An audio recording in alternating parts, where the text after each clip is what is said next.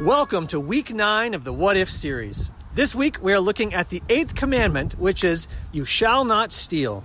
So we're out here, of course, in downtown Chicago, asking people the question, have you ever had anything stolen from you? Or have you ever stolen anything from anyone else? I think I had a bike stolen from me when I was young. Yeah, my bike was stolen. A material possession, no. But I've had plenty of feelings taken from me. They broke in my house 3 times. So they get goodies and stuff. I don't know if my parents would see this, but I had a party at my house once, and they stole pretty much everything. Have you ever had anything stolen? Oh, yeah. Oh, my friend, I'm from Brazil. Oh, yeah. Of course. We live in Chicago. Funny you should say that. Actually, my house was burglarized twice this year. Been broken into twice. They took some jewelry. A car. Somebody broke into my apartment once and took some stuff. Have you ever stolen anything? Yes. Care to elaborate? Well, I was drinking. I stole a Sun Times truck once. You know what it's like when it's not filled with papers? It's like a go-kart. You just step on it and bam, it took off. No, I mean, I probably stolen, a little, Baby Bell cheese from 7-Eleven. I mean, cheese is good, man. First thing I ever stole was a thing of mini M&Ms from a corner store, chapstick. That's pretty much it. Yes, I have. When I was 12 years old, I stole cookies from a church. How awkward is that?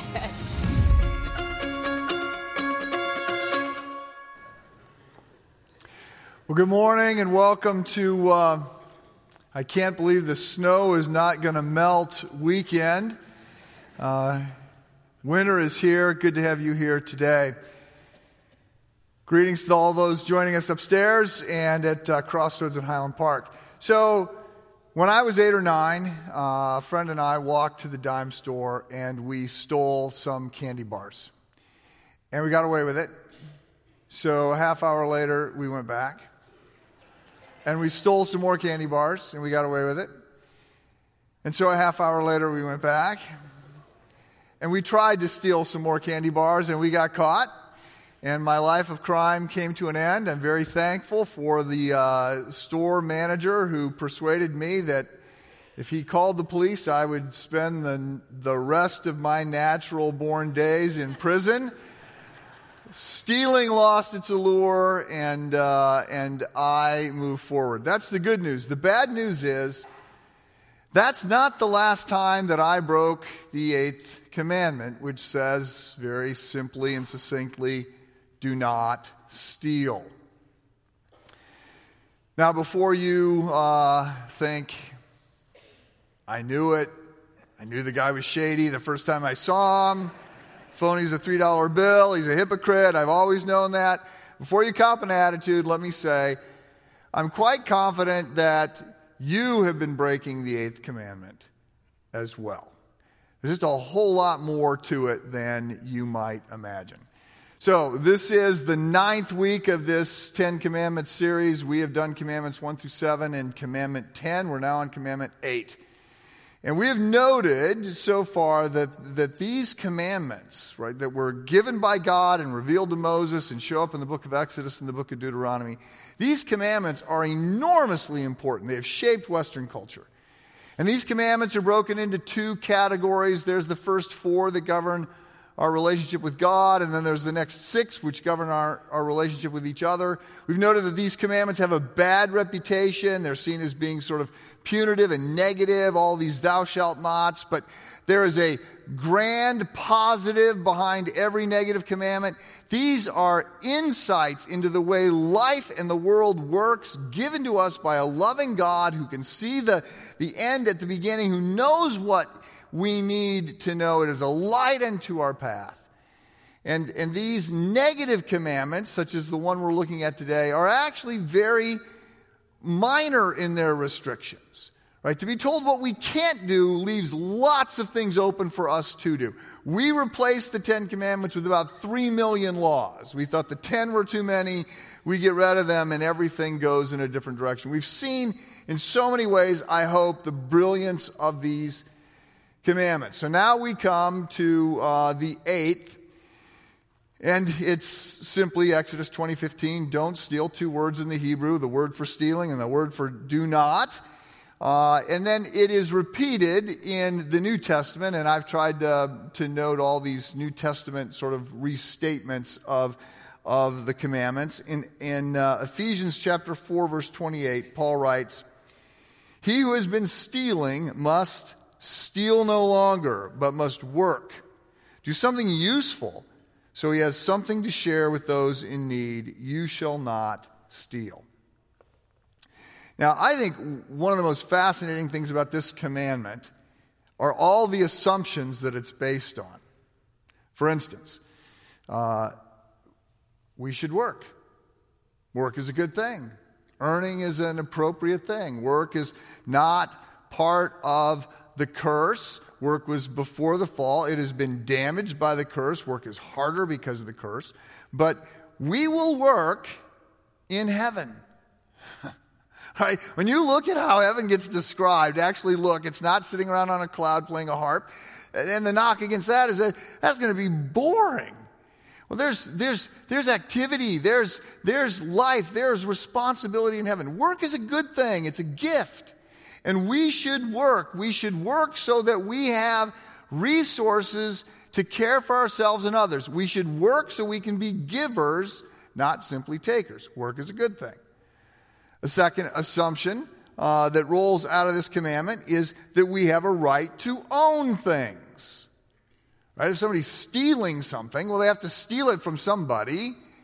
And so private property is a good thing. It's an okay thing. Now, just pause and remind you, we don't actually ultimately own anything.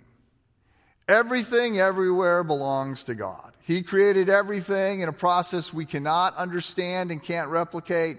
He created it out of nothing. He retains all rights. When you look out the window, it's not Mother Nature you see. It is divine creation. We would be wise to call it that. So we are reminded that everything, everywhere, including your life, your time, your gifts, your talent, everything belongs to God, and He maintains all rights. And so we are not owners, we are stewards, temporarily entrusted with God's assets. And God is quite clear that we will be judged according to what we do with what has temporarily been entrusted to us. We're supposed to invest these gifts according to His principles, His values, His vision. So, judgment, since I've said we're going to be judged, we're going to be judged. Half of the parables talk about the fact that we are accountable for what we do. We are not judged in the sense that we're going to earn our way to heaven. We are saved by grace through faith, not of ourselves. It's a gift. Our works don't contribute there. But we are accountable for what we do with what we've been given. And so we've got to understand we're not ultimate owners, we are stewards. However, in God's providence, personal property is part of the way the world is going to work. And I stress this in part because perhaps the biggest social experiment of the last 150 years argued against personal property. It argued for, the public good, the collective ownership of all things. And this plan, socialism, communism, Marxism, call it what you want, it didn't work. It was a horrific failure every time it's been tried. It doesn't understand human nature, and it is contrary to the way God set things up. And so, remember, the laws of God reflect the way things work. Right? It's not arbitrary. They come from within. They are part of God's character, and they show up in His creation. And so personal property is a good thing. A third assumption here is that things are good. Okay? Stuff is good. It's not evil. And I make this point over and over because every religion, every classic religion is anti-stuff except Christianity. The Eastern view is that the physical world is illusory, it's not permanent, not like the spiritual world, that's what's ultimately real.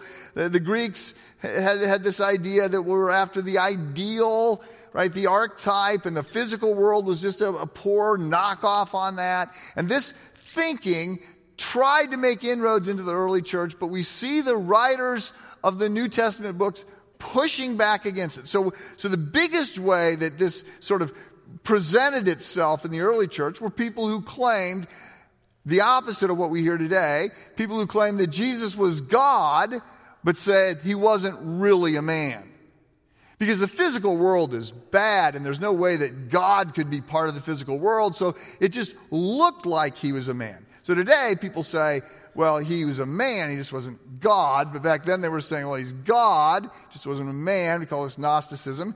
And the early writers write against this. The most clear example of this is John's letter, 1 John verse 1, 1 John chapter 1 verse 1, where he says, I'm writing to you about the things that I saw, the things that I heard, the things that I touched. Jesus Christ was physical. He was real. He wasn't just an illusion. And so the physical world is good. Christianity says matter matters. It's a world-affirming worldview. And this is important because it's truth, but it's also important because it argues that then our physical lives matter. And the lives of our neighbors matter. And this is why Christians have been at the forefront of pushing forward, caring for people. This is why it was Christians that started hospitals. This is why it's Christians that started orphanages, because they said the physical lives of people matter. This is why the early church doesn't just have elders, it also has deacons. The elders are put in charge of the ministry of the word and sacrament. But there needed to be people who were caring for people, and so there were deacons. This is why when you look at the gifts in the New Testament, you see some of the gifts are gifts that are going to help people deal with spiritual growth and development, and other gifts that God gives to you to use to serve others are to care for the physical needs of people.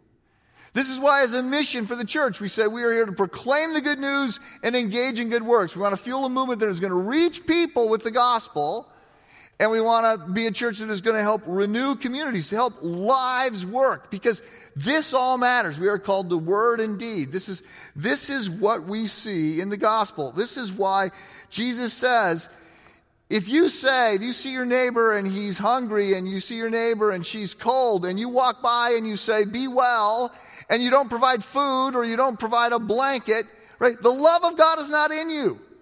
That's not what we're called to, because everything matters to God, including the physical world. This, by the way, is also why Christians are not called to be ascetics. There's always a strain in the church that is calling on people to sort of, punish themselves and starve themselves and go without anything and move into abject poverty. And there's times when I think in a mission way we want to adopt and live very, very simply if the people we're trying to care for and minister to are living very, very simply. But Christianity says, no, the world is good. Food is good. Friends are good. Stuff is good. We just have to keep these things in perspective. The final assumption that I'll mention, there are many, but the final assumption that I'll mention, I'll just come back to, I've shared this before, but it's important that we understand that commandments 5 through 10 are based on commandments 1 through 4. That we are treating other people well, right? We are not stealing. We are not lying to other people. We are treating other people well because other people have been made in the image of God and have value to God. And to punish them or to deny them or to not love them or care for them is to rip God's picture, was the comment that we used previously. And I share this because today people just want to jump to the fifth commandment. There was a conference I was reading about over in Scotland. Church leaders were coming together, and the mayor was invited before this theological conclave to come in and offer introductory remarks. And in a very 21st century way, the mayor said, "You're theologians, You think big thoughts about God. Okay, great. I'm not a theologian. I'm a practical guy. I'm a mayor. And so here's the deal. What we need you theologians to do is to figure out how we're going to love each other. Figure out how we're going to get along. How neighbors are going to get along. Right? So this is classic 21st century. Let's jump to the fifth commandment. Let's jump to how we're going to get along. Okay, well, here's the deal. The only reason people think we can jump to the fifth commandment is because there's still a halo effect for commandments 1 through 4. But if we're just going to start on commandment 5, if we're going to ignore God, if we're going to ignore the fact that people have been made in the image of God, and we're going to be consistent, then my advice to you in that context would be, steal if you think you can get away with it. But in the end, if this is it, if what you see is all you get, then you want the easiest, happiest life you can get. So if you want your neighbor's stuff and you think you can get it, take it. Because in the end, all that matters is power. I mean, that was Nietzsche's discovery, right? If we're just naked apes, if we're just a bag of chemicals, what's to say how one bag of chemicals should treat another bag of chemicals? It doesn't matter, right? This whole idea is based on the starting assumption that you have been made in the image of God, and your neighbor has been made in the image of God, and God matters, and we're accountable, and we have been given, God has written these laws on our heart. People push back on this when you say, look, if you don't believe that there's a God, then you ought to be free to do whatever you want. And they want to argue for justice. It's not consistent. The reason they want to argue for justice is that God has written these laws on our heart. They're things that we say we can't get away from. They're feelings, but they're just not consistent with the worldview that people are advocating. So, I want to say again, commandments 5 through 10 are based on commandments 1 through 4. Right? The way we treat people, the way we should treat each other, the way we should treat everybody is based on the fact that there is a God who has made us in his image, and that changes everything. So, there's a lot of assumptions here. The commandment itself says, don't steal. So here's what I know. This is a commandment that many of you feel reasonably secure about. Barna says 86% of Americans say, in terms of stealing, they're good with God. They keep the commandments. But I also know that some of you do steal or have stolen. I know this because of statistics. So there's billions and billions of dollars of things stolen. There's a car stolen somewhere in the world every 27 seconds. There's all kinds of identity theft. There's tax evasion. I mean, there's shrinkage in every company. Statistically, you get a couple thousand people together over the course of a weekend, and some of you are cheating on your income tax. Some of you are stealing straight up. I know that from the statistics because it just plays out that way. I also know that as a pastor because I've been a pastor for 30 years, and so I know that when we gather together, we limp in here putting on our game face, but there's a lot of struggles that go on. And some of the struggles are the more acceptable or easy to hide kinds of struggles or socially approved struggles. So there's greed, there's lust, there's anger. But there's also, in this room, there's domestic violence and there's addictions of all types. And I know this just because I know this. I know the congregation. And then I also know this because I know my own heart. And so I know the struggles of the human heart. And I know that the longer I walk with Christ, the more I understand how dark my own heart is. So when I came to faith, I thought I was here and God was here and I needed this much grace. Right? And over time, I actually think that I have gotten better, nicer, kinder. I sort of wrestle with my pride and I died to some things. So I think I've gotten better, but I also understand that I'm a lot worse than I thought I was. And that God is a lot bigger than I thought he was. And the need for grace is a whole lot greater than I thought it was. And so the irony is, the longer I walk with Christ, the more I understand my desperate need for grace. I understand, well, Dallas Willard said, saints, I'm not claiming to be a saint in the contemporary usage of the word, but saint is a word used in the Bible to refer to Christ followers. Saints need grace just as much as sinners. Saints burn grace like a 747 burns fuel on takeoff, right? We depend upon the grace of God. We're broken, fallen, and so I know my own heart, and so I know that there are struggles in this room. By the way, 2 things before I move on. Let me say, I do hope and pray that you find at Christ Church, not in a service on a Sunday morning, doesn't work that way, but I hope that you find with friends in your small group people who are gracious, loving, merciful, and kind, and you can take your game face off and say, I'm really struggling with this. And that what you find when you say, this is my struggle, this is my sin, this is what I have done, this is who I am, that what you find is people that say, okay, I'm sorry for that struggle for you. I will meet you where you are, and I will help you move to become somebody different. I hope you find grace, hope, and love in the context of the gospel and this church. And I also know this. If you are here today and you think that you are better than the thief who breaks the 8th commandment, if you think you are better than the person who has got an addiction or the person who is struggling with anger or whatever it is, if you're feeling superior, then you don't get it. Right? Because if you have truly experienced grace, then the response is to be gracious. It's not to be proud. It's like, oh my goodness, when I see who I am and what I have been saved and what God has done for me and the love and care for me, then the response is not, oh, I'm better than that. I'm better than that commandment. I'm better than the people who struggle with that. It's, okay, I want to be sure those people know the grace of Christ extended to them.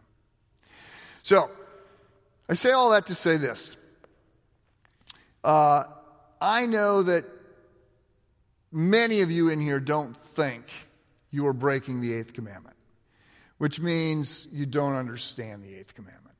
And so to help you understand it, I want to read to you the 2 questions that come out of the Heidelberg Catechism. So I mentioned a while ago that the catechisms were developed, they continue to be developed, but it's sort of a Q&A format to help people understand, people who perhaps are going to be baptized. There's different times when you sort of want to make sure people understand what's going on. So we have a baptism today at all the campuses. We're excited about that.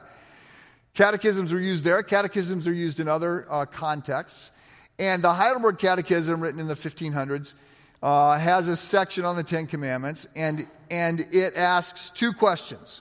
So the first question is, what does God forbid in the 8th commandment? The answer is, God forbids not only outright theft and robbery, okay, stealing, mugging, cheating on your income tax, whatever that might be, but also such wicked schemes and devices as false weights and measures. We have a picture here. This is from the Saturday Evening Post. Leslie Thrasher painted this, and so we have the grocer pushing down, we have the woman pushing up, right? Everybody's trying to cheat the system. So not only false weights and measures, but deceptive merchandising. Okay, so this would include lots of marketing and advertising. Leslie Smedes wrote a book on ethics, and he said, if you're trying to motivate somebody, if you're trying to manipulate somebody to spend money that they don't need to spend, perhaps on a product that isn't good for them, you're breaking the 8th commandment. Deceptive merchandising, counterfeit money, probably not a lot of counterfeiters here, it's just really hard. And usury, which of course is the basis of much of our financial systems today, but oppressive interest rates. I don't think charging interest is wrong. Please don't, hear that. There are some that suggest that is what gets outlawed in the Old Testament, but I think there's reasons to think that that's not the case. But oppressive interest rates. So, look, you break the 8th commandment when you don't do your best work. You're stealing from your employer. You break the 8th commandment when you don't pay fair wages. You're stealing time from the people that work for you. You break the 8th commandment when you don't pay your taxes or your debts. You break the 8th commandment when you pad your expense account. Right? There's all kinds of ways that are more white-collar ways to steal than mugging somebody, breaking and entering. So the Heidelberg Catechism goes on. We must not defraud our neighbor in any way, whether by force or by show of might. In addition, God forbids, this is the key, in addition, God forbids all greed and all abuse or squandering of his gifts. Okay? So, there's a sense in which we violate the 8th commandment if we take something that isn't ours. And there's also a sense when you consider what Jesus taught, you consider the rest of the New Testament ethical instruction, there's also a sense in which you break the 8th commandment when you're not generous. Or when you squander the gifts and abilities that you have and don't use them to serve others. That leads right into the second question. What does God require of you in the 8th commandment? The answer, I must promote my neighbor's good whenever I can and may deal with him as I would like others to deal with me, and work faithfully so that I may be able to give to those in need. So this changes everything. Okay? This changes everything. There was a joke, old joke, bad joke. When is a door not a door? When it's ajar. When is a thief not a thief? The answer is not when they stop stealing. The answer is a thief is not a thief when they're radically generous. Right? Those are the two options that the 8th commandment says. You are a thief or you're radically generous. Those are your options. And if you're not radically generous, you are a thief. And once you start to look at this, once you start to bring that insight to bear on the 8th commandment, you see all kinds of other passages that reflect this. So I'll just give one from the Old Testament and one from the New. Malachi chapter 3 is the Old Testament. Will a man rob God? So here's the language of stealing. Will you steal from God? Yet you rob me, God says. But you ask, how are we robbing you? In tithes and offerings, God says. You are under a curse, your whole nation, because you are robbing me. Bring the whole tithe into the storehouse, that there may be food in my house. So this is a passage that suggests that we are stewards of God's resources. We actually get to keep 90%. If we're not giving at least 10%, right, to the poor, to the church, to the people we're in a covenant relationship with, if we're not at least giving 10%, then we're robbing from God. Stealing, violating the 8th commandment. Second verse I'll read, New Testament verse, 1 Timothy chapter 6, verse 17. Command those who are rich in this present world not to be arrogant, nor to put their hope in wealth, which is so uncertain, but to put their hope in God, who richly provides us with everything for our enjoyment. Right? God gives good things. We don't have to be ecstatics. God gives us things for our enjoyment. Command them to do good, to be rich in good deeds, and to be generous and willing to share. In this way they will lay up treasure for themselves as a firm foundation for the coming age, so that they may take hold of the life that is really life. So 3 takeaways from this passage as I end. The first is to recognize that we are commanded to be radically generous, which I think suggests that Christ followers should all live below their station. Right? There should be some way that you look and say, because I am choosing to be generous, because I am choosing to share, because I am choosing to give, because I am choosing to serve, I don't something.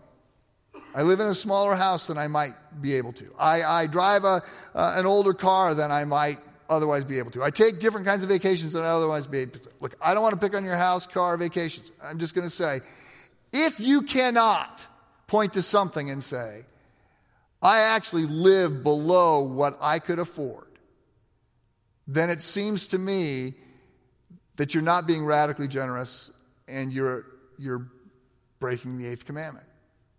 That's what we get called to. So I'll let you work it out. I'm just saying there ought to be things we're not doing so we can be caring for other people.